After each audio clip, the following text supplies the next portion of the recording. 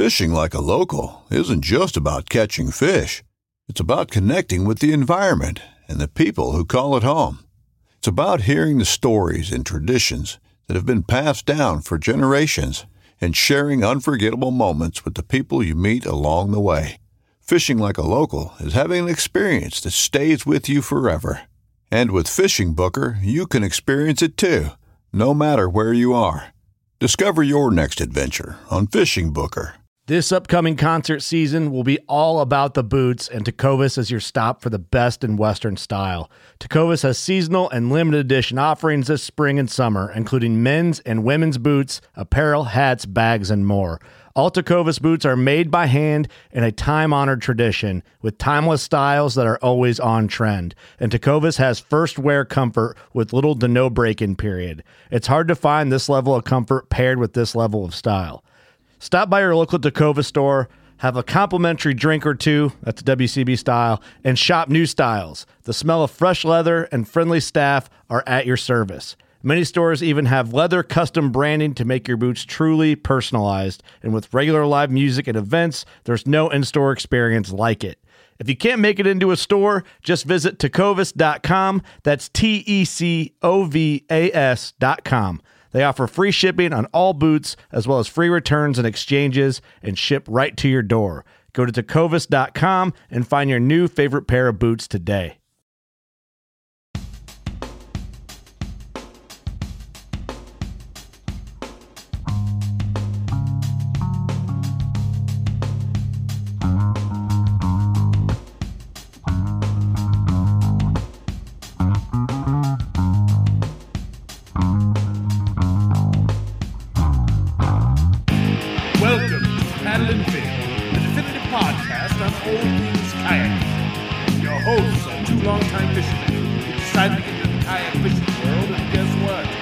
Taking you along for the ride. So buckle in and welcome to Paddle and Fin.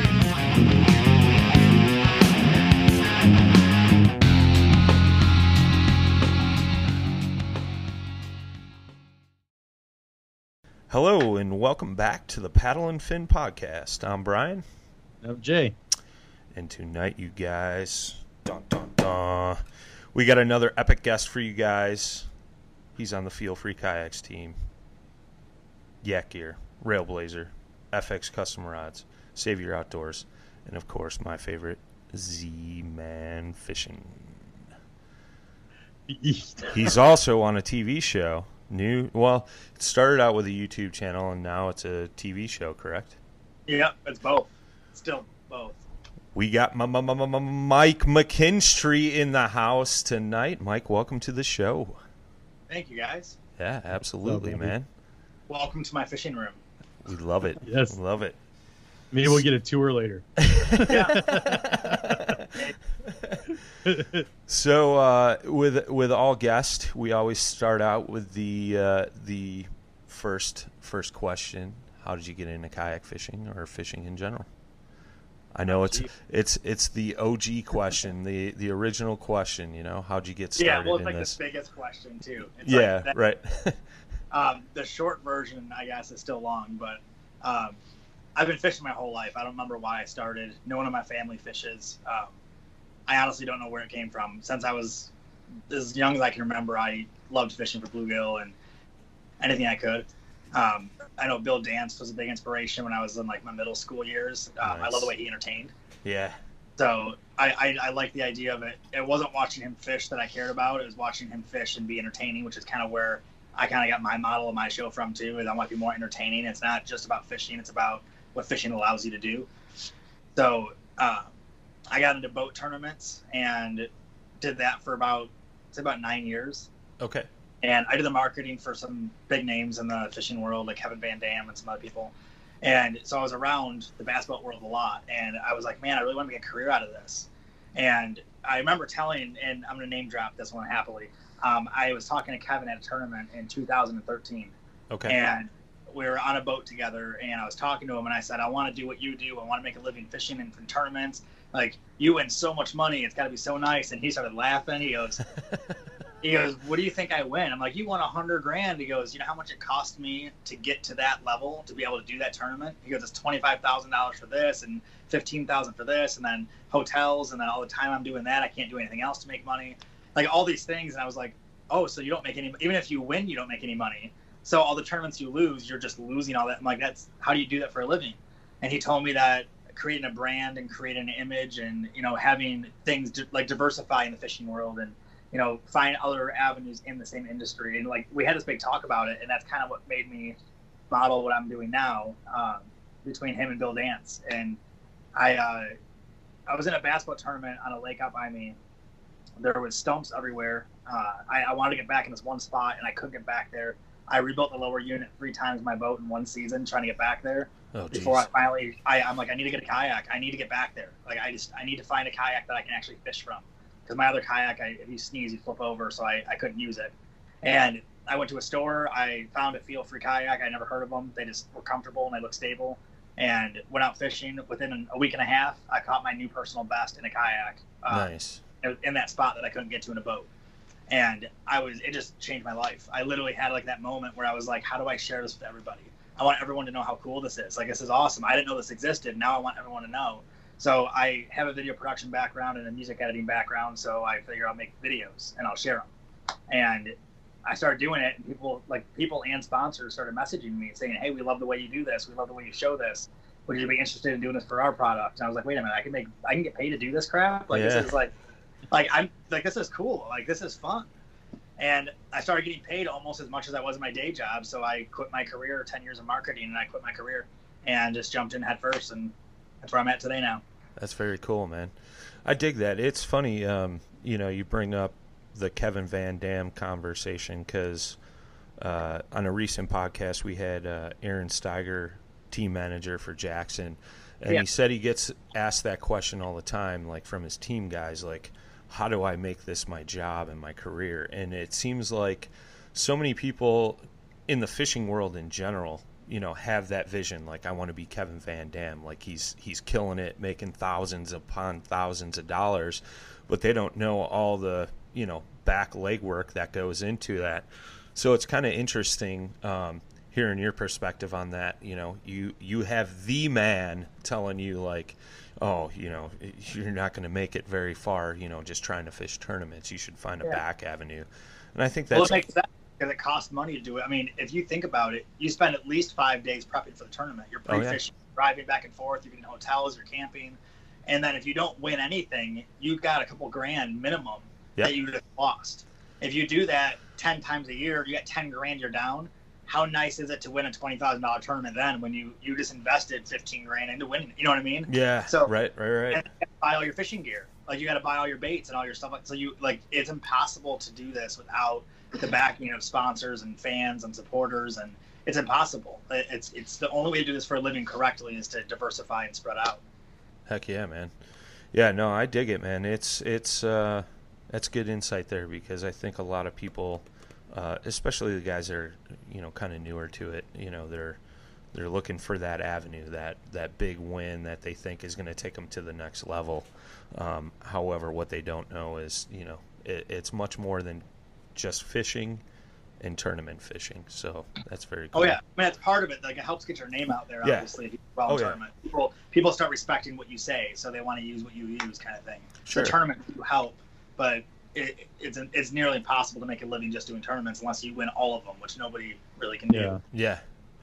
And I think Ike and Ellie did a video too on just explaining like the sponsor side, like in between the fishing, because he basically says in the beginning, he's like, I used to fish a lot. He's like, but as soon as I got to the top and I have all these sponsors, he's like, I only get to fish basically for the dirt like the week of the tournament, for most times, because otherwise I'm over here doing something for this sponsor and that takes a couple of days, or I've got to do a showing over here, and he's like, you get thrown everywhere and you actually fish less when you're a professional fisherman. Yep. I'm not even a professional fisherman. Like, I don't consider myself a professional fisherman at all. And I do the same thing. I don't get to fish that often at all. And everyone's like, man, it's so nice to get to fish every day. I'm like, that's what it looks like. Yeah. I'm like, no, like I'm working. Like working is not the same as fishing. It's not. Like when I get to fish for fun and relax, I don't bring my cameras. I don't even take pictures of all the fish usually. I'm just like, I just want to go out and catch fish and just have fun.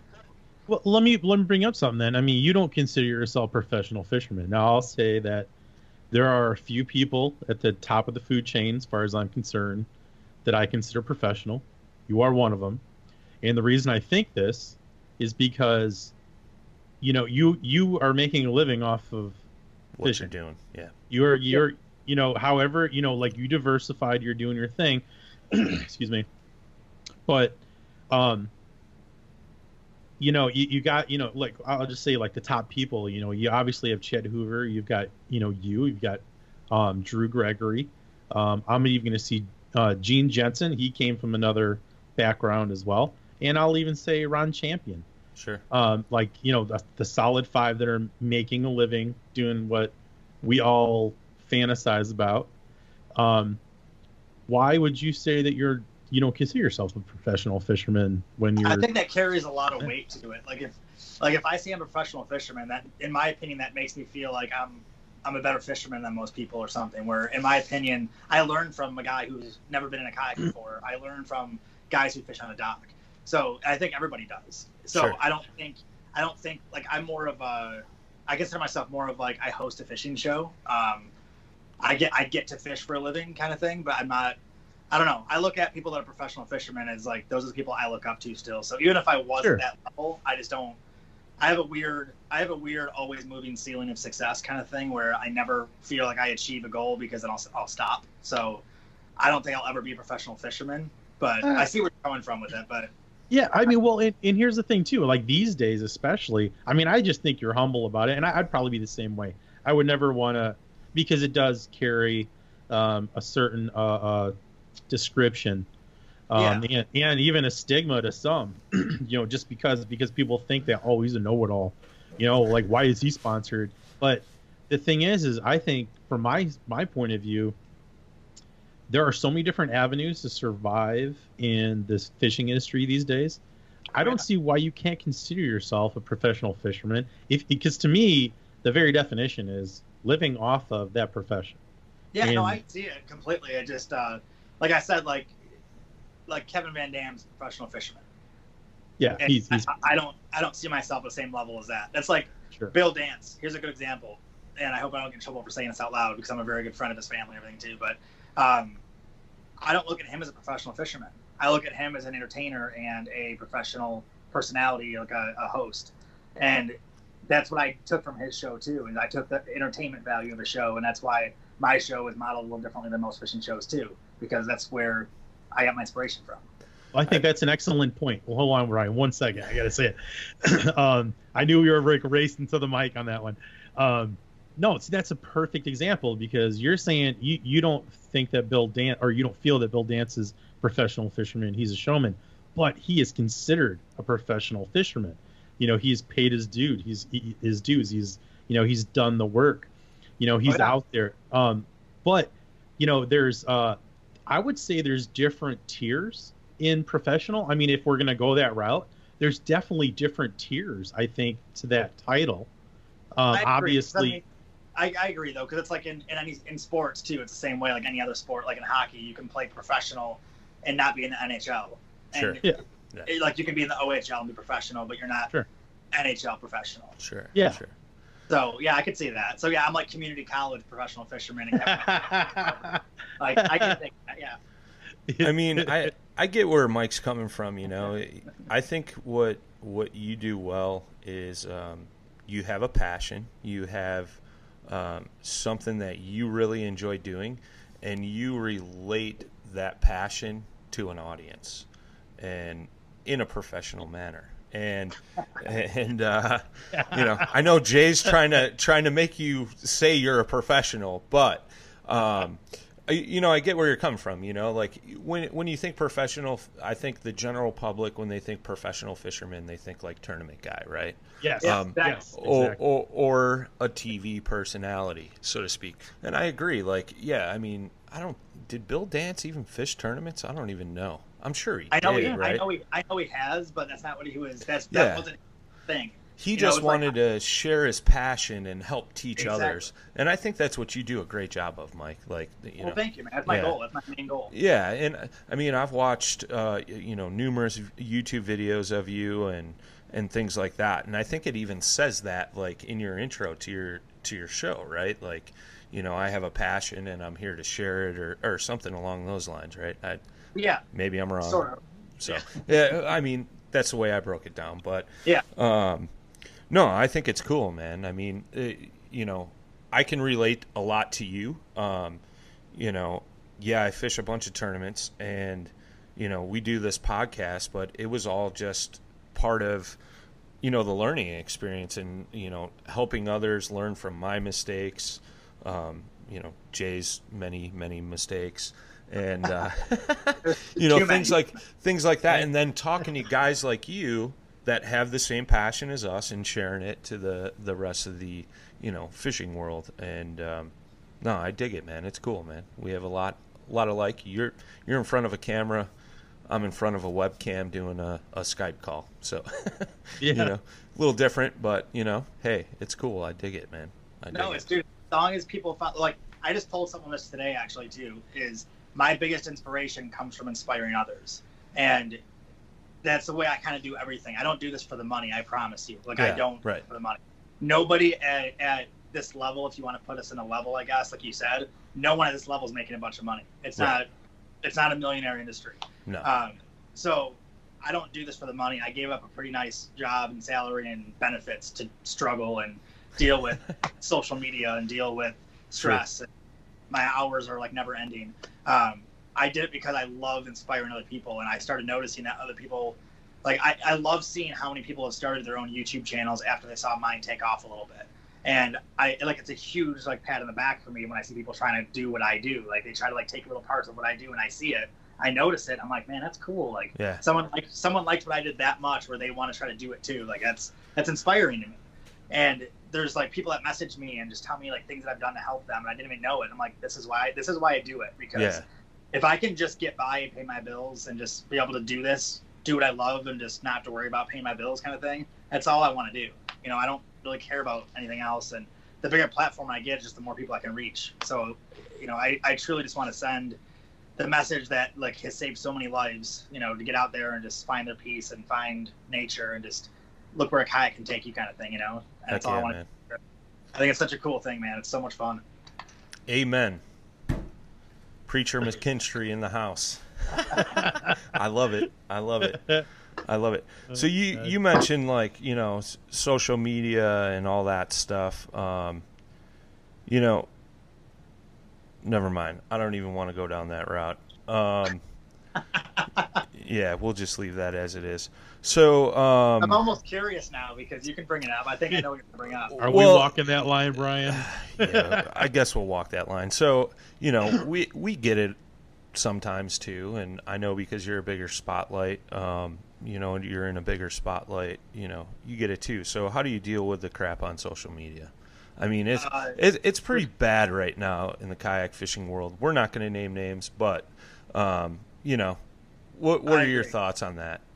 I have two different ways that I have handled it, and there's two different ways that I can tell you to handle it. That one is completely wrong and one's completely the right way. Yeah. I've done both multiple times, and I'll probably do both again. But sometimes I look at it as being bullied, and I have a weird thing with that. I'm a smaller guy. I'm 5'5". Sure. I was picked on a lot when I was a kid, and I learned how to fight, learned how to defend myself, and kind of never got bullied again. I put myself in a spot where I could defend myself. Sure. And I was kind of raised that way. You know, when I was a kid, I had a kind of family where if I came home and got in a fight and didn't defend myself, I was in trouble, kind of thing. Like, I better defend myself. Right. So I look at it that way a lot, and that's just like the passion part takes over, where I'm like you're attacking me and what I do and what I care about and my integrity, and I'm going to stand up for myself. Sure. So in my mind, that's always the right thing to do, is defend yourself. Stand Right. up for yourself. Don't let someone push you. In the social media world, it's the opposite. And it has to be, which is really hard for me to. I don't like social media that much, believe it or not. I'm on there 7 hours a day, 8 hours a day. I like face-to-face. I like phone calls. I don't like texting. Sure. I'm kind of old school when it comes to that, I guess, but I believe that seeing intent and emotion is imperative to conversation. Yeah. You can't really tell tone in any other way. So, so I've handled it wrong plenty of times and lashed out and attacked back because it offends me and it hurts because I'm like, I work so hard. Right. And my intent is so important to me.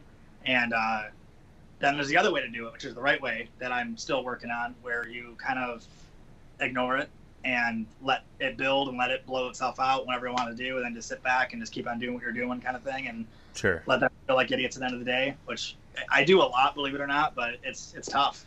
It's hard when, you know, I eat, breathe, and sleep the sport and my career, my brand. It's literally everything I do. Yeah. It's, Right. you know, it's my passion, my hobby, my fun, my work. It's everything that I do 24 hours a day. That's the only way you can do it. So Right. when someone attacks it, it's really tough not to react with emotion. Right. You know, but I think the most reason people that attack me, I don't know me, and that's the part that I got to remind myself too. Right. And that's the thing. So the other day, I posted some pictures on Instagram, and some fine gentleman decided to leave a comment, and his comment just said, "gay." And I was like, okay, all right. That's your feeling? That means happy. So, Yeah. you know, I kind of sat there for a minute, and I was like, how do I respond to this? You know, I like to respond to all my people that comment to me. So I was like, haters gonna hate. Thanks for taking the time to leave your comment. Have a great day. You know, it's just like, I don't know. So I was curious, you know. My haters are my biggest viewers too, though. Yeah. Because Yeah. a hater is like a vulture circling you, Yeah. and they're just waiting for any little thing they can pick at. Sure. So they want everything I do, which is awesome. Right. I love getting the views on it. They try to pick out details, so sometimes they'll watch it twice. Then they're also going to share it in their little hater group, and then they're all going to watch it. So I get a bunch more views out of it. Sure. And if they attack it, my name is just out there more. So Like, It's a great marketing tool. I love dude, it. the Sex Pistols manager, like he said, any publicity is good publicity. Yeah. So absolutely. I mean, there it Yeah, is. yeah. Whether it's negative or it's positive, people are paying attention. I know, and honestly, I kind of laugh about it most of the time. Sometimes it does bother me because, like I said, it's hard not to get emotionally involved with it. Sure. But most of the time, I laugh it off because I'm like, it's people, someone I've never met, who's never met me. Like, we live in different parts of the country, even. Like, Right, you right. know, they have no idea about anything. Like, they're completely just either Clueless. upset. Like, I hate saying that. I hate saying jealous because I think it's terrible to say. But Sure. I think people are just upset that I did something that they can't or won't do, kind of thing. Oh yeah. And I'm saying that, but it's when it comes down to it, I've had people tell me that flat out, like, yeah, I'm just mad that you get to do this every day. I'm like, so you attack me on social media? I don't understand how Yeah. that. Yeah. And Yeah. it's, and let me ask you too, like so Brian, this question is for you as well. If you have an inappropriate comment, because in today's day and age, you say, you know, that's gay, that's, I don't know if it's racist, but it's definitely not good. Yeah. You know, in the SJW world, do you leave it up on there, or do you censor it and delete it? Now, me personally, I'll tell you right now, if it was something like that, I would take it down. Yeah, You know, it's inappropriate. You know, if you want to like constructively, you know, dismantle me appropriately, Yeah. that's fine. but I'm do it not. appropriately.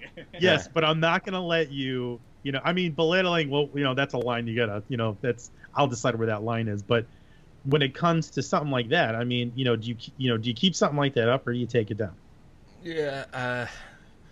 I think I left it up for a couple of days just so the gentleman could see my response, but I will take it down.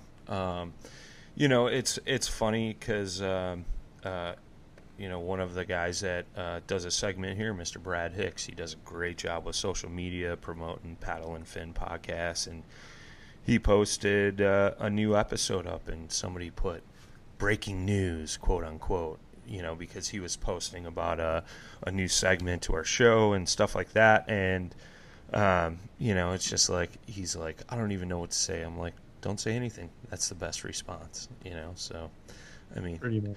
I didn't mean to go down this path. I just, you know, I know sometimes, Mike, you know, you get some comments because you're in the bigger spotlight. So I just wanted to ask you, because of my recent experience with Mr. What's his face on Instagram. So no, it's tough sometimes, but like I gotta remind myself, like people, they're just miserable people. Usually, they're not happy. Yeah. And, no, I totally almost feel agree. bad. I almost feel bad, like in a way, because that's my first reaction. Is like, man, that sucks that they're that mad. Like, it sucks. Right. That, like seriously, like it sucks that they're that. Like, I'm so happy with what I do, and they're trying to ruin it Yeah. for no reason. Like, Right. that kind of sucks. Yeah. But I know. You know, it's funny. Even to that, Mike, when me and you did that show together, I remember we were posting stuff that whole week, goofing around, and I got a couple PMs like about you, like people were actually asking, like, is that dude really cool? Like, or how is he? And I was like, he's all right, But I was like, once you get over the whole like, I'm a bright star thing. No, I'm just kidding. I'm just giving you shit. No, I mean, but no, I mean, but it really, I got asked that question, and I was like, no, that's so funny that, I get it. Somebody doesn't want to come right out because they don't know you. You know what I mean? And you have a very distinct, and this isn't obviously not bad. I mean, but you're good at what you do is what I'm trying to get at. I don't even know how to say it. Like, you're so comfortable in front of the camera at this point that I think that persona it's some kind of persona is given off. And I don't understand it because I'm kind of on the same plane as you. Like, I've got to meet a person to really pass judgment. I mean, you'll hear stuff. I mean, if I see you writing crazy stuff, okay, that's one thing. I can start a premise. But I mean, I really need to like meet you. But I just think that's interesting because that goes a lot with, what we're talking about. And it's just funny that somebody wouldn't just reach out like right to that person and just be like, hey, what's going on? Just start a conversation. yeah. Because I mean, I see you're pretty open, dude. I mean, you answer a lot of questions. I see you on a lot of stuff. But Yeah, No, I'm always transparent because I always tell people, like, I've never cheated, I've never lied in my entire life, and I always kind of remind people of that because I don't have a filter. Like, I will answer pretty much anything for the most part, and I'm pretty open, and it makes people not have to guess or wonder what I actually said or what I actually meant because I'll say it, Yeah. But no, what you were saying a minute ago, though, too, like, I've heard that, too, where they're like, well, when you're on camera, you have this persona where you'll come off, like, really arrogant, blah, blah. I'm like, that's just first thing on camera. I didn't say that. No, but like I've heard that. Like, it's fine. Like, I've heard that, and I kind of laugh at it because I'm like, well, I've been on camera since I was like really little. Like, my parents would videotape me playing hockey when I was a kid. Like, I used to make videotapes of like every hobby I've had since I was, I made skating videos in the 80s and 90s, like early 90s. Yeah, buddy. Like big VHS tape recorder. Yeah, buddy. And you're a front man too, right? You play guitar, so you're used to being I on played stage guitar, with a sang mic. on stages. Yeah, I did Yeah. cage fight in front of thousands of people. I Yeah. sang like guitar in front of thousands of people. Like, I played hockey in front of thousands of people. Like, I've never been shy. So I know how that comes off because when I see someone who's like really confident too, I'm always like, I just shake my head and look at him. I'm like, oh, wait a minute. Like, maybe he's a cool guy. Like, I shouldn't judge him. Like, Yeah. like, there's a few celebrities that I've met where I've been like that, where I'm like, that dude seems like he's so arrogant. And I think about it later. I'm like, he's in front of cameras and crowds all day, every day. Like, Yeah. it you have to change your persona a little bit. Sure. But in reality, I'm still nervous on camera a lot of times, and people don't believe me when I say that until they're there with me filming, and they see that I have to take 10 takes to say something sometimes, or, I don't do everything first take. A lot of times I have to redo it because I stutter or I get nervous, or, it's the confidence is more of like it's almost like a cover for being nervous sometimes too, Yeah. Sure. Yeah, but I think that's what keeps you grounded too. I mean, even back to the band days, I remember I always had butterflies every time. Never went away, especially when I had to sing. Like, I agree. When I started singing, I was like, the whole time. it's a whole different world then. We should make But- Jay sing right now. La la la la la. No, you don't want that. I'm Put in you on the screamo spot. these days, bro. I'll just let me break something down for you. Hold on one sec. Started doing that couple screams. I know, bro. That was 4 paragraphs. Oh boy. That was a love song. Yeah. So let's switch subjects here. Let's talk kayaks, man. So you're out of a Feel Free, right? Yep. How'd that all go down? You said at the beginning your first kind of legit fishing kayak was a Feel Free. Did you ever change it up at any point, or have you always been a Feel Free type of guy? with the one that fit, and I fell into it on accident. I was looking at a different kayak and just saw it, so I sat in it. I was like, wait, this feels like my bass boat. Like the seat is high up, it's comfortable. The platform, it's aluminum reinforced and the feel free, so it doesn't have any flex to it, so you can stand on it without that instability feel. So I was like, it feels like a bass boat to me. Like this is literally exactly what I wanted to feel in a kayak. So I bought it and went out in it. 2 weeks later, I flipped over for my first and only time I flipped over in one, and kind of learned the stability of it. And I've been in every kayak now. Like I actually love demoing new brands or new models when a new brand comes out with one. Like when that Blue Sky came out with Jackson, I went and tried that out at Paddle Sports in Wisconsin, like a year before it came out. And I was so excited to try it out. Like I love trying all the kayaks out, and still the one that fits me. I mean, there's a lot of kayaks I love. I like a lot of kayaks. Sure. But the one that still fits me perfectly without as much compromise is still a feel free. So, very cool. Yeah, I've used every model they have, and I'm using the Dorado mostly now. Yeah, I was gonna say you're floating mostly out of the Dorado now, right? Yeah, dude, that thing's awesome. It's heavy, but on the water, it's amazing. It's one of those kayaks like the Hobie PA and Jackson rig. Sure. Some of the bigger boats, I'm like, yeah. Anytime I talk to anybody and try to sell them whatever brand that fits them, I'll tell them like, look, on land, it's not that great, but in the water, it's the most comfortable, amazing thing you'll be in. Like, like I'm not gonna lie to you, on land, these things are bears. They're 120 pounds, 130 pounds, and if you load it up first, you're at 150 pounds. Oh, so, wow. My Dorado weighs about 200 pounds with the current battery I have in it right now, because I have the motor in it, so I have the battery in it. Oh, wow. So they're not fun on land, but once you get on the water, man, I think, Jay, you've used the big rig, right? I have the big rig FD. Okay, so it's a big kayak. Yeah. But I also had a water, lure 11.5. Yeah, see, that's not as big though. That's smaller compared to the big. True. Like the Dorado is closer to the big rig. Sure. But once you get on the water, man, a big kayak is just so comfortable. It's so nice. Mm-hmm. You have like a little floating island with you. Yeah. Oh yeah. I'm on the island. I'm floating out of the Blue Sky. Brian's mainly. is the ultimate. Oh, right. Dude, those things are sweet, man. When I demoed one out, I was so impressed with it. I'm like, in wind or waves, I didn't think it was that great, but just for going around like a small lake and stuff, or the flats even, like that's a cool platform, man. You can walk around the whole thing in a full circle. Oh yeah. The modification options are incredible. Like that's a cool platform. Heck yeah. So I like that the kayaks are doing that too, by the way. Like I like that. Like the Blue Sky came out, then Feel Free has the Johnny boat that you can put the motor on the back. Yeah. And they're starting to come out with these hybrids now, which is kind of cool. So that's interesting. Are you gonna be floating out of a Johnny boat at all? Because it's a Feel Free? You cut out, what'd you say? Oh, I said, are you going to be floating out of a Johnny boat at all, since that's a Feel Free kayak? I might. I'm not right now. Okay. I might use one next year a little bit more. I just don't have a lot of, there's 25 lakes within 10 minutes of my house. Like, I'm surrounded by water everywhere I go. Sure. There's not a lot of huge water. Like, there's maybe 3 lakes that are bigger.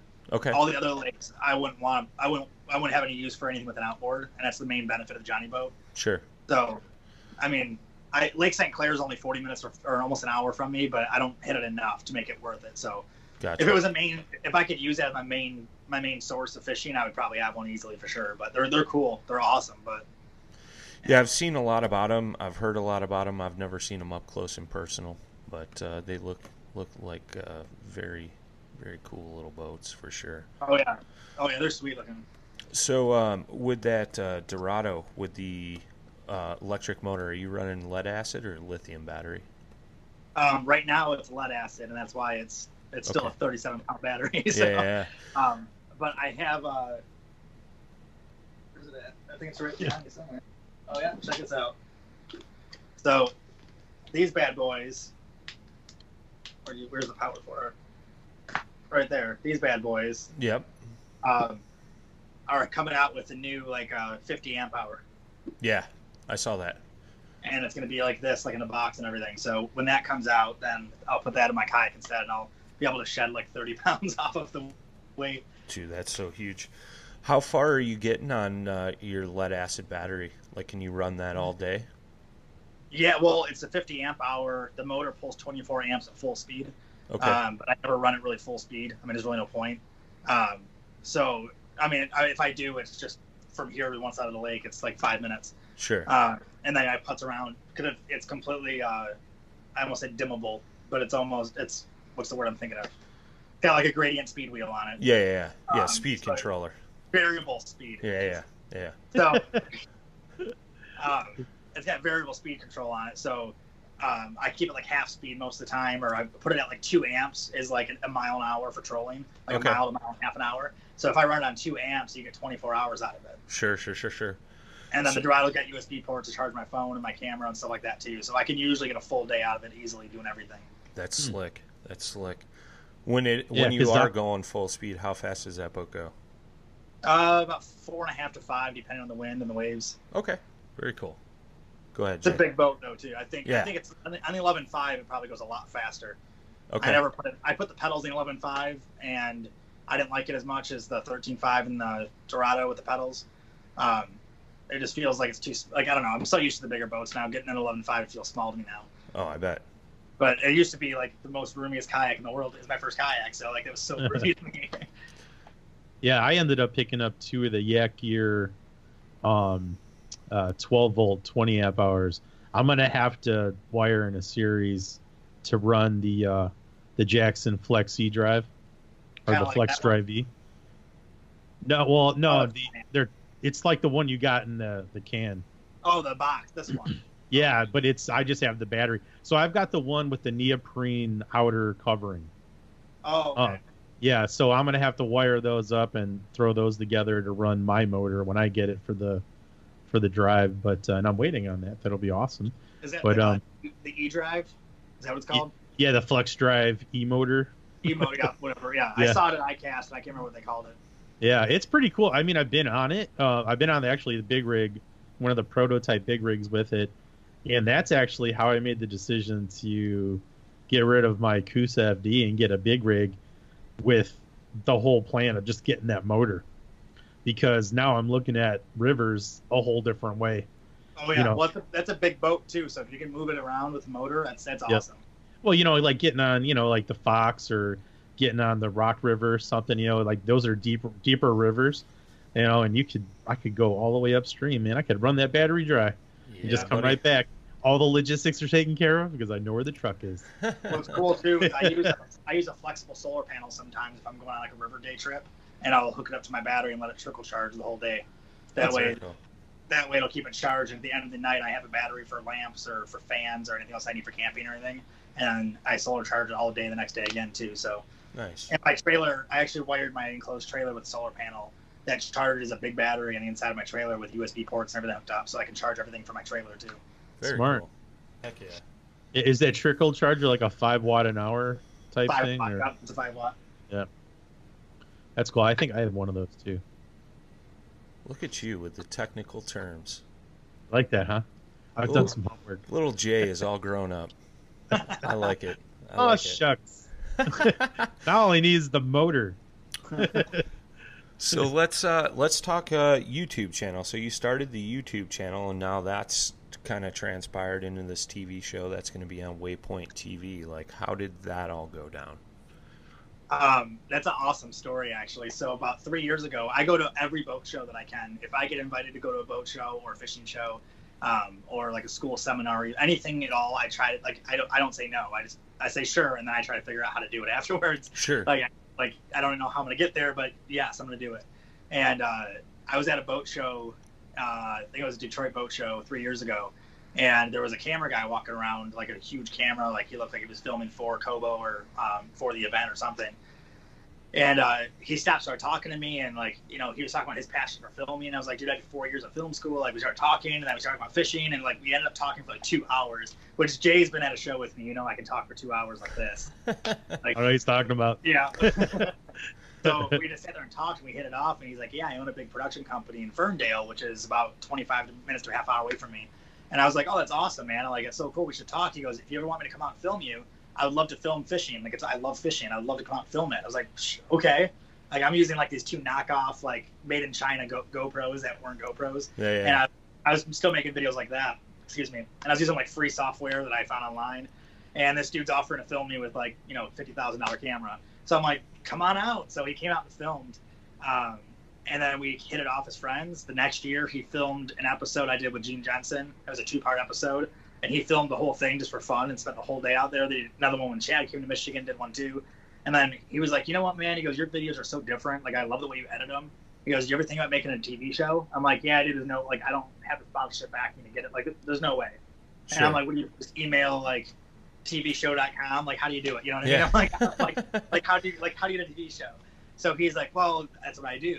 Like, he's a pretty big production house, and he's like, "I'll call around, let's get some information, blah blah." So we started looking at like Outdoor Channel and Discovery, and we had some talks with some like pretty darn big networks. I was like incredibly, like, I couldn't believe I was on the phone with them. I was like, "I got a meeting with you." Okay, like, holy That's crap. cool. The fact that I got a meeting with at least one big network made me happy enough. Like, because that's after you send in like samples and you go through a little bit of a process. Right. So even though I got denied from them, which was perfectly fine, I got the meeting and I was like on cloud 9 all day. Like, it was That's so awesome. cool. But it validated what I was doing. That's all that did. Is like, I love the rejection. I've been in sales my whole life, so I know rejections are just one step closer to success. So Sure. every time a network told me no, or they gave me an offer that was just absolutely ridiculous and there's no way I could do it, I was just like, all right, there's another one coming then. Like, if you're interested enough to even give me your time, I have something. Yeah. So, right. So I started looking into, like, my ambition's always like way higher than I can actually reach. So I was like, I'm gonna get on Netflix. Like, I want Netflix to do my show. Like, why not? That's cool.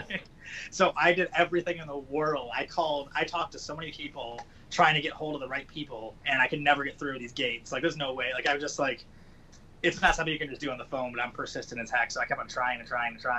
So I got hooked on this mindset where I was like, it needs to be digital media. Like, I don't want to do like a TV show. And plus, after talking to some of these bigger networks, I was like, I'm not ready for that kind of a big deal yet. Like, it's too much, and they Sure. own too much of what you do, which I don't like either. I want to do everything myself, kind of like YouTube, where I do whatever I want, and Right. I can publish it no matter what they say. I can work with brands that I want to work with, regardless if they pay me or not. Like, I don't, it's not required to be in the ad. I can do whatever I want. So I started looking at smaller digital ones, and Waypoint TV it stood out. And I love the fact that I had full control. I owned everything. I can go on other networks at the same time, and they have separate sections. So it's hunting and fishing, and that's all Yeah. they have.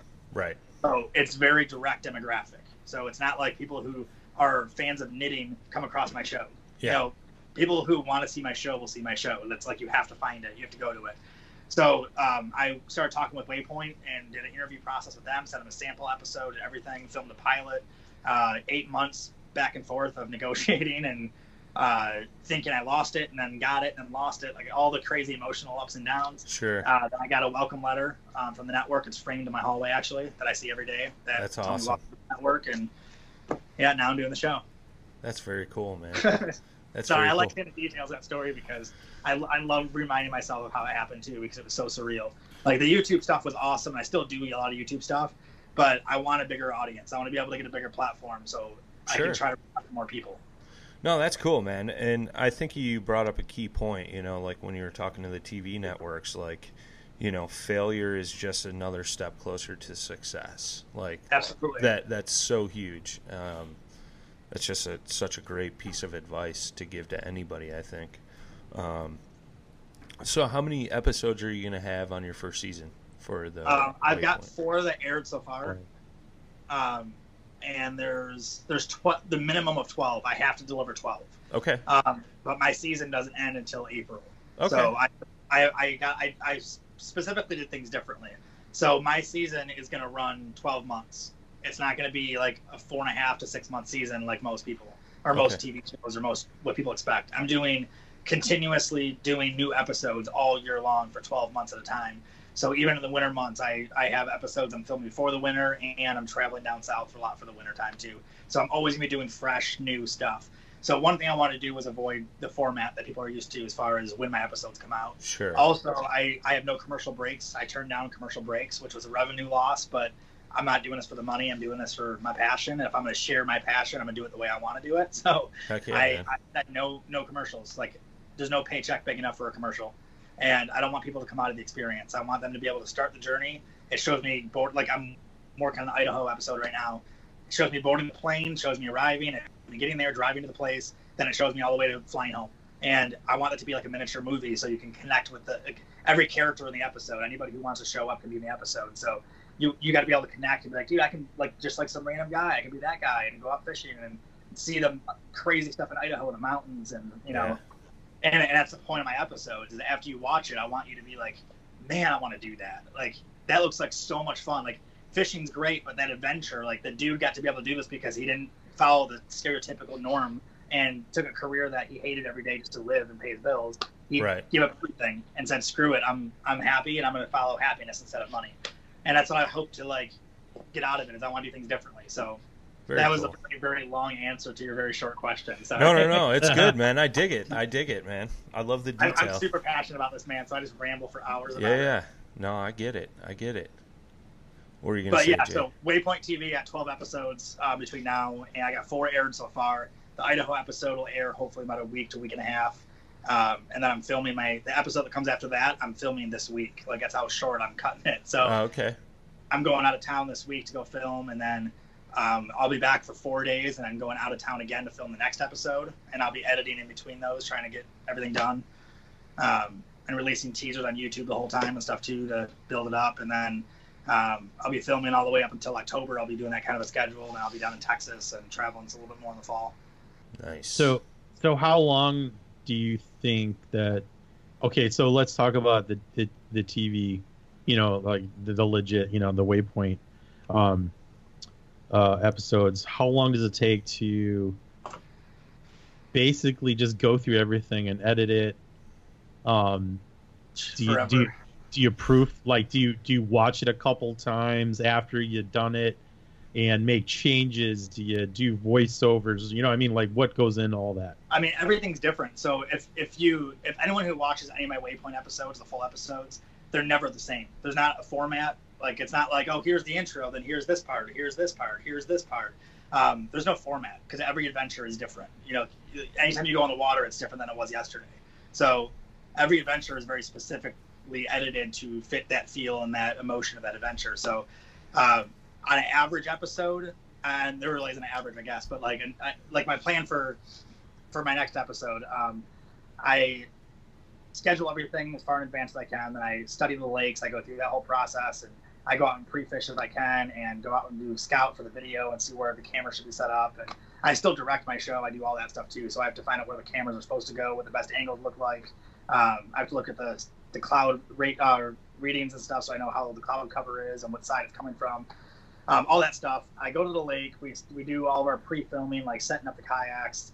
It takes about an hour and a half to launch because I have to film pulling everything out. I have to pull me in. Like any shots that my producer tells me, like, hey, pull in this, it looks cool, or back up and do it again, or turn around, or open your door, or close your door, roll your window down. Like those things like are actual, like not all the time. Sometimes we just go with it, but sometimes it's like the lighting doesn't work, or you got to pull in a different direction or something like that. So we do that whole process, get the shots of me pulling my kayak out so people can see how it comes out, how you move them, stuff like that. Then the fun part is what people think is the fishing stuff happens. And I tell you what, as a camera guy and as the other side of it on the show, waiting to get fish on camera is one of the most painful things in the world. Like it really is, because anyone who knows this, or anyone knows this that fishes tournaments too, when you need a fish, you won't get a fish. Right. So if you don't get a fish in the first like couple hours, then you're just like, you're starting to sweat like you do in a tournament where you're like, man, what if I don't get one today? And you start doubting yourself. Well, doing that on camera when you're out of town or something where you can't go back and redo this. Like you have to find fish. Like you have to make it work. Like you go through that whole process, and then you do your talking points and make sure you cover all this and show your products being used and like that. Then you finish off the day with your outros and any B-roll footage you need to get. Go through the audio. Like it's a full day process to film for 3 hours, and it's crazy. And then once I get home, I have about 6 to 8 hours of organizing and arranging, where you go through, and like my Idaho episode I'm doing right now has 463 different video clips. Oh wow. 463. So let me ask you, how do you organize those? Because me personally, when I'm going through them, I'll like give them titles of what happens briefly. I do, but I have to make subfolders too, because I work with up to 5-6 cameras sometimes. So I'll have to label this one hat cam, this one's drone, this one is underwater cam, this one is chest cam, this one is I'll put GoPros on trucks and stuff. So that's the truck cam is all the shots of that, the whole view of that. Then I have the cinema cameras if I have camera guys with me. Then it's camera guy 1, camera guy 2, slow motion camera because I film a lot in slow mo.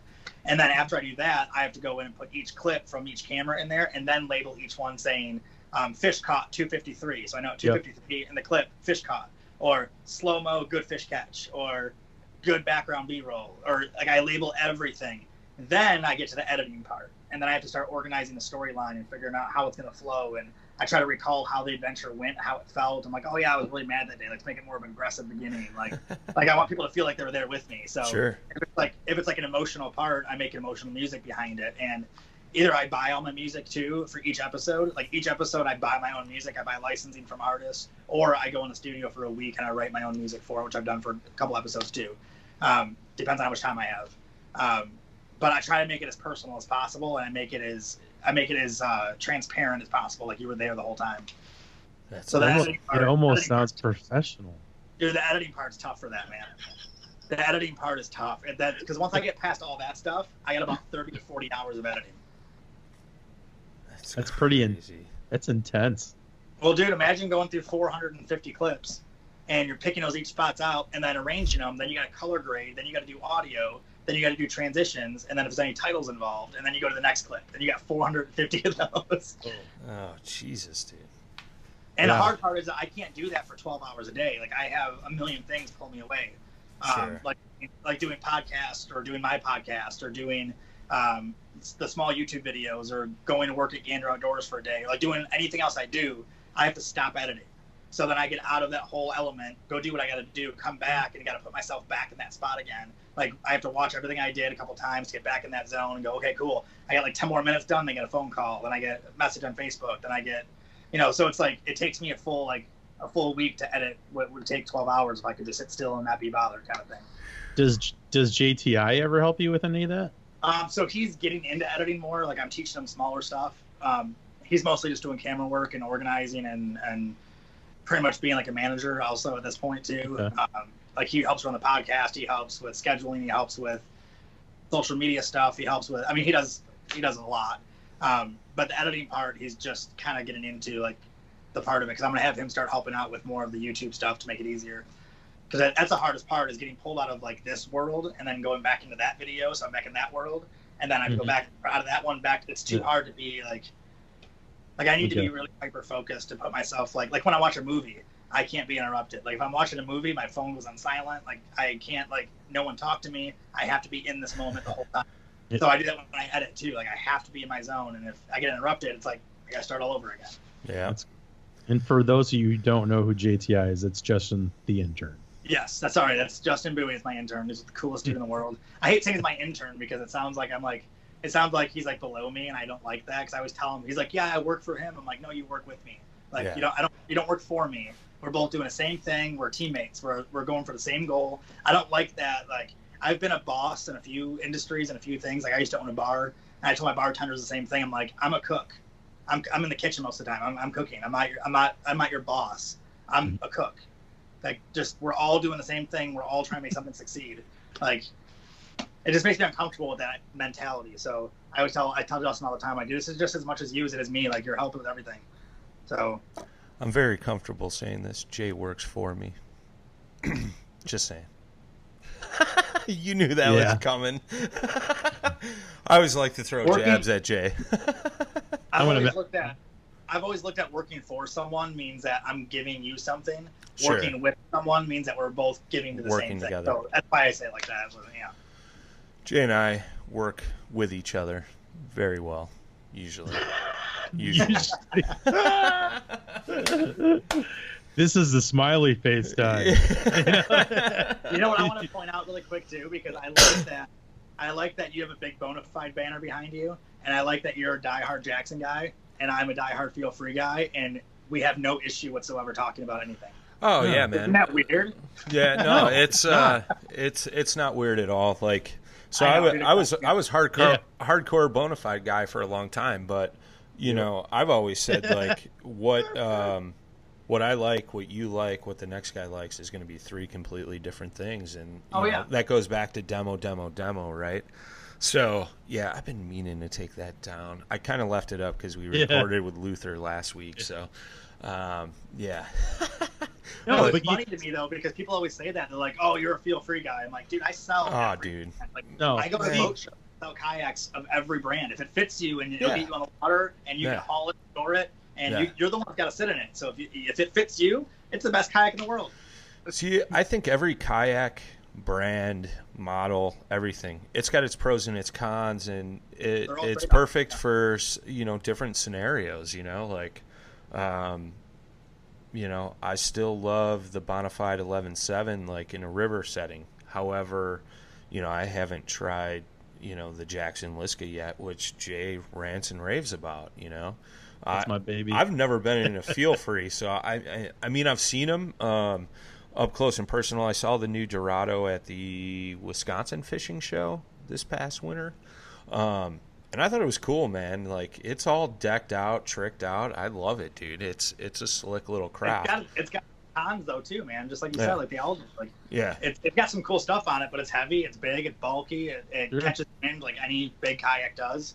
But it's got its pros, and it's just like, it's like, I always say, like, Jackson's, like, anybody that comes up to me in a boat show and goes, all I fish is small, skinny rivers. I'm like, so is a Jackson over here. It's like, I'm like, every brand has, like, and that's kind of like everyone talks about, like in the industry at least, they talk about how right now it's so oversaturated and it's choking the market. And I'm like, you know what? I like that it got to where it's at because it's making people go back to paddle kayaks a little bit too and downside.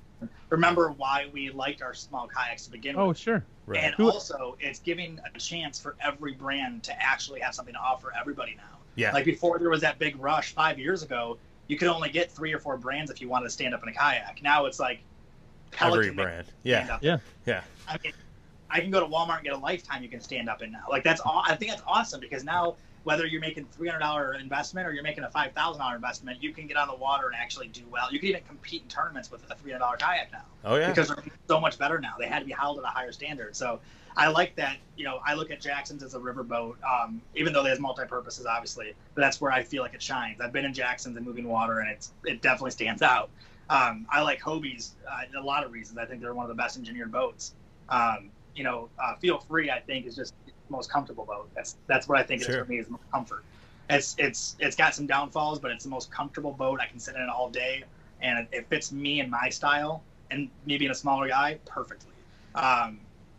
Every brand's got its thing. Yeah.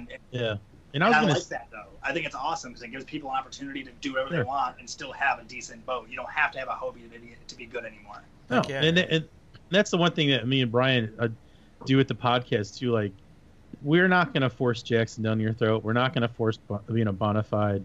We're not going to we're going to have just an honest discussion usually. And this even goes back to anybody that's going to back us. We're not going to take sides. Yeah, we're just not. Yeah, we can't.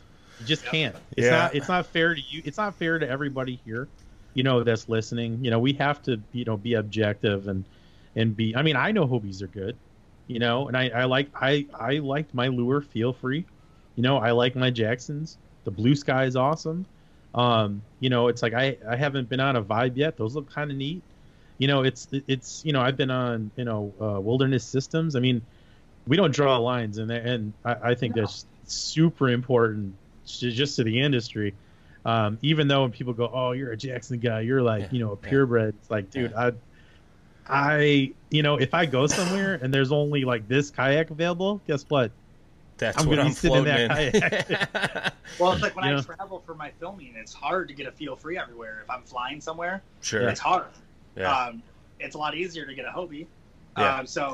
But when I'm out filming, even if Feel Free isn't sponsoring a video, it's like I am comfortable in a Feel Free. I know its limitations. I know its feel. I'm in it so often where it becomes part of me. Like I know what it can take, and like I don't have to worry about anything.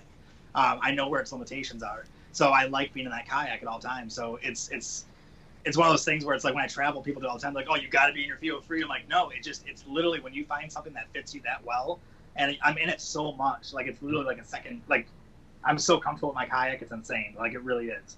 And when you're in a different kayak, it's like driving someone else's car. Like it feels so weird at first, and it's like I don't want to film an episode and have wind come up and me not know the limitations of that kayak and then flip and lose all my gear. It's like, right. There's no point. So when you find what fits you perfectly, it's one of those things where it's like people always think you're biased because you work with that brand or you own that brand. It's like when you find that one that fits, it just fits. It's right. Right. It doesn't mean that it's going to fit you. It doesn't mean it's going to fit this guy. It just means that this one fit me. It's one I need. Yeah. Mm-hmm. Right. Like I tell everybody the same thing. Try every kayak a million times. I do private demos for free all the time, and I go up to the retailer by me, and I borrow kayaks from them all the time, whatever brand people want to try. I'll take them out fishing for a day, that way get a real feel of it and see how it handles. And then they know, like, yeah, dude, this one, that one felt more comfortable in the store, but once I got on the water, this one fit me perfect. I'm like, you're the one that's going to buy it, store it, and haul it, dude, not me. Yep. So, like, don't let me tell you what to get, because if I tell you to get a 15-foot kayak and you live in an apartment, like, you're going to hate me. Right. So, right. Good luck getting that to the third floor. yeah, well, I tell people, like, get the biggest kayak that you can haul, you can store, and that you can afford. And Yeah. that's why I always tell everybody. Like, if you can't haul a 12-foot kayak, then don't get a 12-foot kayak. If you can't store it, don't get it. If you can't afford it, then don't, like, that's the only three limitations. If you can afford a $1,000 kayak and you don't have any limitations of hauling, you have a trailer or a truck already, Right. then you can get a lot of good kayaks for $1,000. But if you need something under 10 foot or over 10 foot, like I need something big, you're limiting yourself. So it's just like, get whatever you can afford, haul, and store, and fine, everything's good, you know. Yeah, I would say on that note, I'm looking for an intern Do you guys agree with me? just to load my truck or just to load my kayak and unload it when I get to the water. That's all I need you for. Jay Randall. Jay Randall. Doesn't pay much, but you'll get a lot of, I guess, pats on the back. Well, going back to the comment Mike made about, you know, the market being saturated right now, I think it's great because it's pushing a lot of these boat manufacturers to do new and different things to stay ahead in the market, to make themselves relevant in the market, which I think is cool because you're seeing a lot of cool stuff coming out of these boat manufacturers, you know. Whether Yeah, it when be I feel my kayak, I'm sure we all do the same thing. When people see our kayaks all rigged up, they're like, "Oh my god!" Like, yeah, oh yeah. like nobody, like no one knew they existed. And it's like, isn't that cool? That's why I love showing it off. It's like, Yeah. here, check this out. Like Yeah. you can walk on it. Like how cool is that? Yeah, heck yeah, man. I dig it. It only helps grow the sport, you know. It really turns people onto it, and you know, like Mike said, it's, you know, you can get as cheap as $200-300 all the way up to $5,000. It's how much you want to spend, but there's such a wide spectrum of fishermen in there that can cover, you know, so many people. So I dig it, man. I dig it. Z-Man. We got to talk Z-Man. This podcast will not end without Z-Man. Is that like the elephant in the room? Or wait, I mean the bags behind you.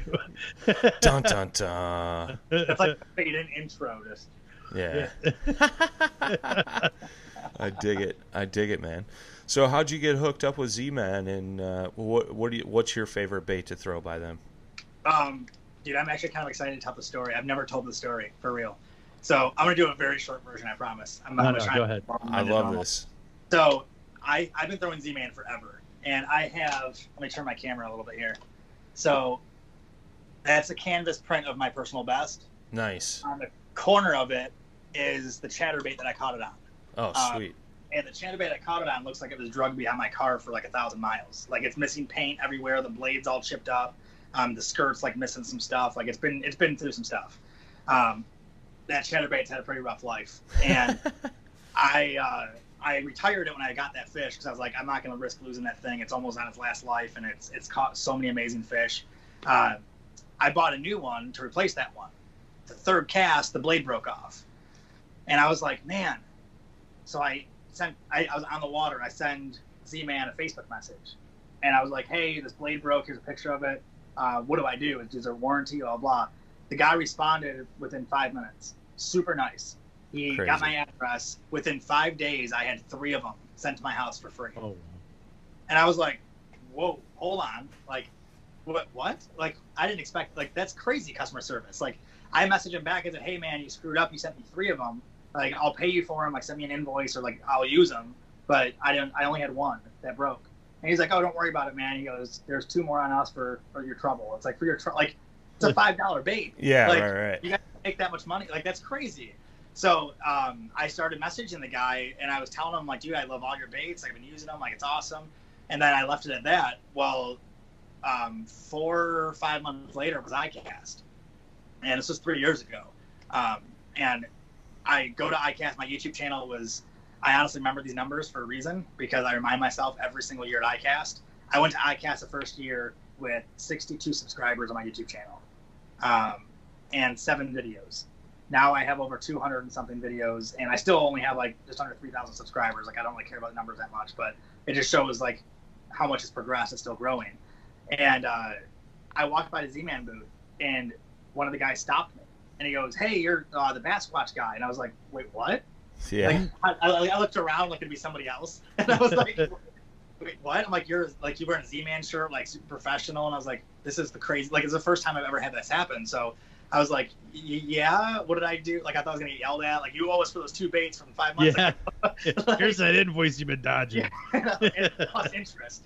So the guy was like, "Dude, we see you posting all of our, like, or sharing all of our stuff, and you post about how you love using our baits." And he handed me a bag of baits, and he goes, "Try these." And I was like, "Oh my God, Z-Man gave me some baits." Then he messaged me after that and said, "Hey, do you want to be on our pro staff?" And I was like, "Okay, like, that's Yeah. cool." Like, Nice. like, I buy your baits anyway, so I don't need a discount. Like, I don't care. I like supporting your company, so it's no big deal. And Right. he goes, "Oh no, we'll just give you a couple baits here and there." Like, it was small, like, not a big deal. And I was like, "I'm gonna be a customer anyway, so who cares?" So, you know what I mean? Like, I don't care. I'm gonna buy them anyway. So after 2 more years, like, and people, hope you guys hear this, 2 more years of not getting paid by them, not working with them officially, nothing, of me still being a customer, buying baits. Like, I buy all these baits, none of these Right. are free, so you guys know.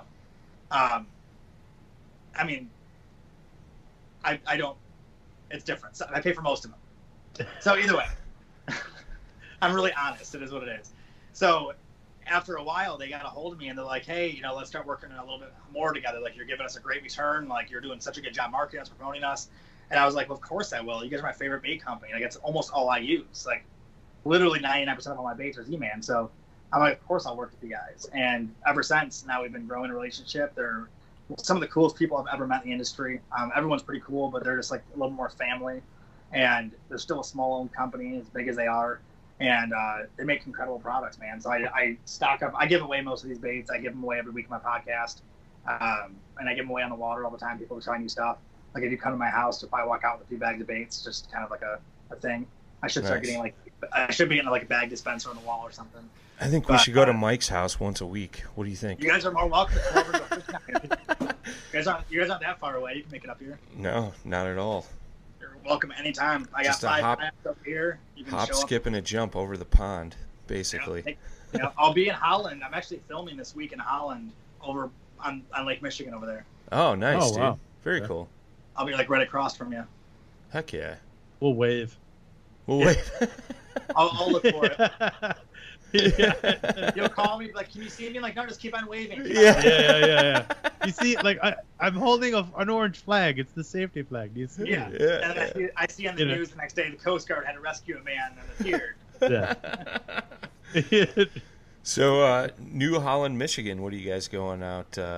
Steelhead fishing? Salmon fishing? We're fishing a spot that I've never seen, that I've never been to, and that I have no idea what it looks like. And it's in a river. Interesting. literally, this is how this career works sometimes. Yeah. My producer called me last week and said, "Hey, we have a makeup episode," because I had an episode I had to cancel. I had to cancel the filming location, and we're supposed to film it this week or next week. And so he's like, "Hey, I just went on vacation with my girlfriend at this beautiful spot. You ever been to Holland?" I'm like, "Yeah, I've been by there. Like, I've been around there a lot, but I don't know the city that well. I know it's Dutch. That's all I know." Sure. And he was like, "We went to this place. It was beautiful. We saw fish everywhere. We got to film there." And I'm like, "What's it called? Like, where's it? Like, dude, I can't just jump. I don't even, like, what? Drop That's me not a how pit. fishing works. Like, I can't just jump and go, ding, ding, there's the fish. Like, it's not how it works. I need to do research." So this was last week. So we were like, "All right, let's do it." So I called the tourism bureau. We started making phone calls for local businesses and trying to, like, figure out where to go and what to do, like what spots to make sure we can include in the video to showcase the area, like all the crazy work that we had to squeeze into the last 5 days. I'm still doing every day. And he's making his calls and all the stuff like that. We set up something. I don't want to give it away yet because I'm going to do a big social media blast when it happens, but we set Nice. something up an hour and a half north because I like doing adrenaline-based stuff and like adventure-based stuff in the episodes too. So we have this really cool thing an hour and a half north that's going to be something I've never done before. That's going to be pretty crazy and fun. Cool. So we're setting all that up last minute in 5 days between the two of us, me and my producer. And JTI's out of town right now, my intern. So it's just me and my producer doing all this while I'm trying to edit my next episode. And we're going to go out there and film in a river. And I think there's smallmouth in the river from all the research I've done. I watch a lot of YouTube videos from people in that area. I go on Facebook groups that have people in that area and start messaging people and go through Google Maps and look at the transitions in the water if I can see them. Look at weather reports for the last 10 days there. Like it's a lot of work to scout a location when you need to catch a fish. Just Sure. like tournament, same idea. The only difference is in a tournament, if you don't catch a fish, you're like, oh, I lost the tournament. If I'm filming and don't catch a fish, I can't redo the footage. Like I can't. Right. It's almost not an episode if I don't catch a fish. So it's, and it's a lot of money that goes into it. It's thousands of dollars per episode. So it's not fun. Like it's a lot of pressure. So, I don't know what we're doing over there yet. I wish I could tell you. Hopefully we catch fish. That's it. Heck yeah, man. Well, good luck over there. That'll be fun. That'll be cool to watch. Heck yeah, man. I'm excited. Heck Yeah, it's beautiful up that way too, like up by Holland and. Oh yeah, I love it over there. The west side of Michigan is incredible. I just don't fish over there. I fish like Michigan. I do salmon out there every year. We go to Ludington or Grand Haven, and we go over that way to salmon fishing. But I've never done the Kalamazoo River over there at all, and I'm not a big river guy either. Like it's not my forte. Gotcha. So it's gonna make it super interesting. Very cool. Very cool. I dig it, So man. have you guys seen, like, be super honest, have you guys seen any of my episodes on Waypoint? I've seen portions of it. I haven't been able to watch a full episode yet because I'm always doing something else. It's that bad. Here's like I can't get through a full one. Can't do it. Well, that, and it's like, honestly, Mike, it's you. No. I know. I think it's the voice. No, man, I just, honestly, it's like I'll be tied up. I'll go through stuff and just not be able to burn through it all the way. I'm too ADD for it, like any of that anyway. Like, it's hard for me to sit still and watch something. I'm always like, 5 minutes, going to something else, but no, the stuff that I've seen, it looks cool. It looks neat. Like, you can tell that you're putting in a lot of time now. And your approach does look different than regular Basquatch TV. Like so it's kind of like what you say, like you're progressing in a way. You're like growing, doing different things. You don't have a structure. I'll agree to that, which is good. Yeah, I like that. Because it's not predictable then, it's like you keep it, free. Well, when's the day of fishing predictable, Yeah, this is true. And that's what I want it to feel like. I want it to feel like you went on a vacation with me. And a lot of times we speed shoot these commercials. We speed shoot these episodes sometimes where we'll film an entire episode in one day. That's what we're doing this week because we had to squeeze it in. So we're driving 3 hours and another hour and a half, then 2 hours this way, and then 3 hours back, and filming all these different spots with like a big adrenaline thing and this big all other spots and a spot that I've never fished in before, all in one day. So it's busy.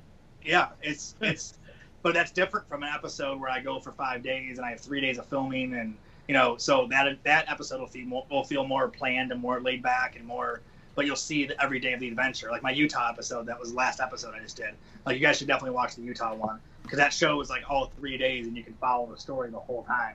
The Idaho episode I'm doing right now is the same thing. We could feel all 2 days we filmed. You can feel like being there all day and then all night, and it's not just fishing; it's the adventure of being there too. Huh. Yeah, I think I caught part of the. You did one. You were fishing for trout or something, right? Yeah, that was so that was a YouTube video one. That wasn't the Waypoint TV episode. Oh, my bad. Sorry, homie. Well, so that one's on Waypoint TV though. That covers you a little bit because there's season 1, which was the end of last year. They wanted some of my higher end YouTube videos just to put on there like a preseason. Okay. So they took 4 of those. One of them was the trout video. One was duck hunting, and one was North Carolina, and one was Texas. Okay. And then the first episode this year of like the new season is ice fishing. Then the second one, which is with kayaks and everything too, which is a lot of fun, The second one was Louisiana, and we ziplined over gator swamps, and like it was awesome. It was so much fun. The third one was Lake St. Clair for the KBF trail event that I competed in. Oh yeah. Then we did a cancer survivor event that I sponsored afterwards, which is incredible. Then the fourth episode that just aired was Moab, and we did hiking in the canyons and stuff afterwards, and we found a lake like in the middle of the canyons that we fished, and we camped out, and it shows all that for the whole episode. And then Idaho, and it's the first time I'm talking about it too, because I haven't released that much of it. We went sturgeon fishing with our kayaks in Idaho, and we caught over 30 sturgeon in our group. And Nice. my producer and another camera guy's flight got canceled last minute because of weather. So it was just me and my intern, and we filmed everything, and it was awesome. And it's a very real feeling, like adventure, and it's a lot of fun, a lot of vlogging and stuff too. So you get Very a lot cool. of behind stuff. Very cool. That's cool. Idaho is fun. I'm going there at the end of August. It's a cool place, and I want to go back for sure. Yeah, I'm gonna catch me a 7 or 8 footer. Yeah. Hopefully. Yeah, We went to a sturgeon pond. Yeah, That way we were guaranteed fish, and I've never caught a sturgeon, so I wanted an educational part too. So Oh, that's I wanted, cool. like, I didn't know how to handle them, and I watched videos, but there wasn't anyone that really explained it. So in my episode, I have the guy that runs the whole place explaining how you handle them and why, which is really important. So they're very protected fish. Yeah. And Yeah. very weak fish. They have no bones. It's all cartilage. Yeah, that's crazy. And they have no scales. It's like the weirdest. They're related to the shark family, so it's like a really cool species, man. I like totally respect them a lot more than I expected. Like, it's not a normal fish. they're super strong, and you join like a 1%er club because fewer than 1% of kayakers are actually are fishing for sturgeon or catching them. Really? Yeah, it's the percentage is super low. Super They're low. a lot of fun. Yeah, they're definitely So if anybody's out there, like, definitely try to hook up with somebody who knows what they're doing for sturgeon fishing, even if it's not from a yak. Get into it. I'll even name drop Steve Carroll. If you ever want to get in touch with him, I'm sure he'll find a way to do it. That dude he knows what's up. He knows where the spots are. It's on the Snake River. It's legit, and it can be dangerous. It is a whole different way of fishing. It is not bass fishing at all.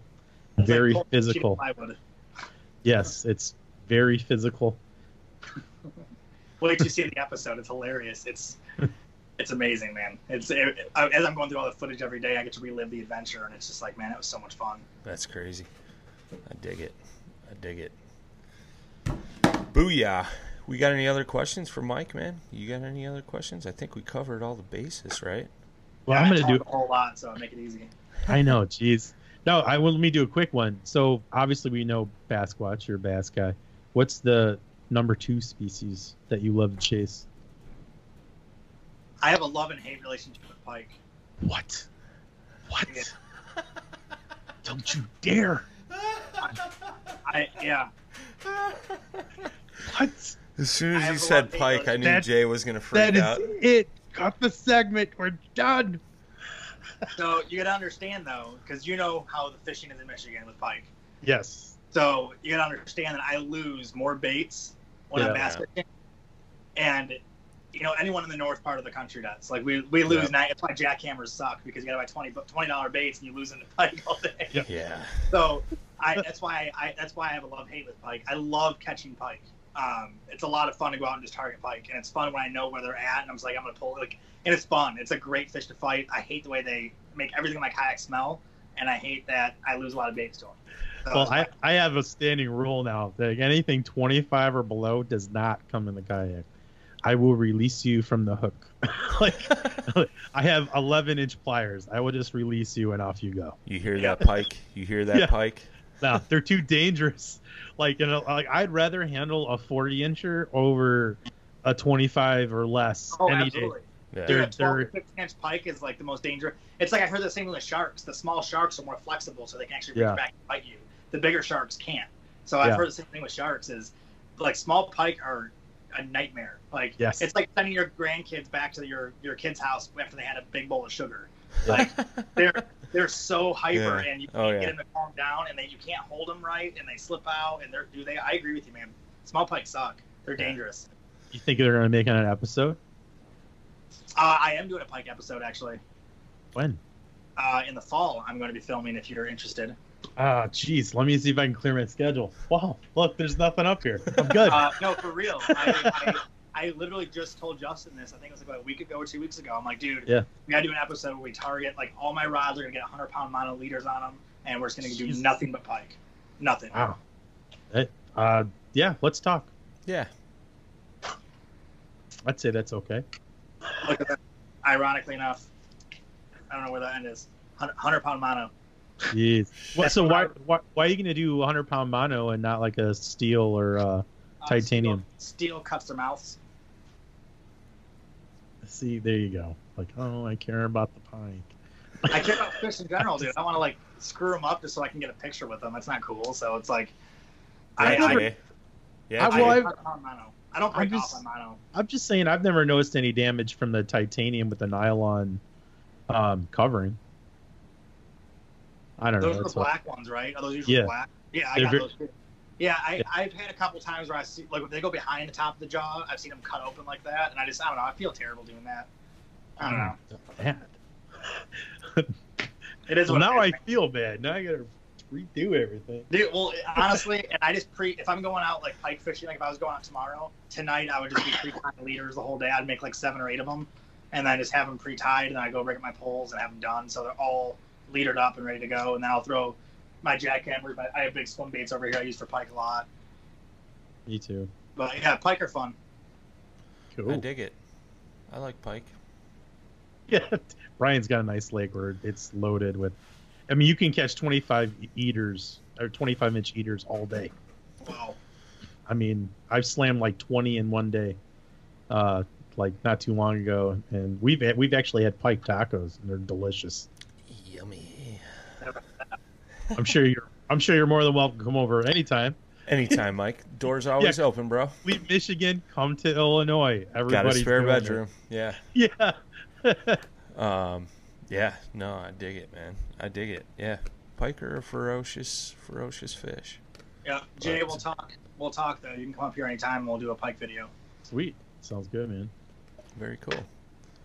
So look out for that, boys and girls. Jay Randall on Basquatch Hunter TV.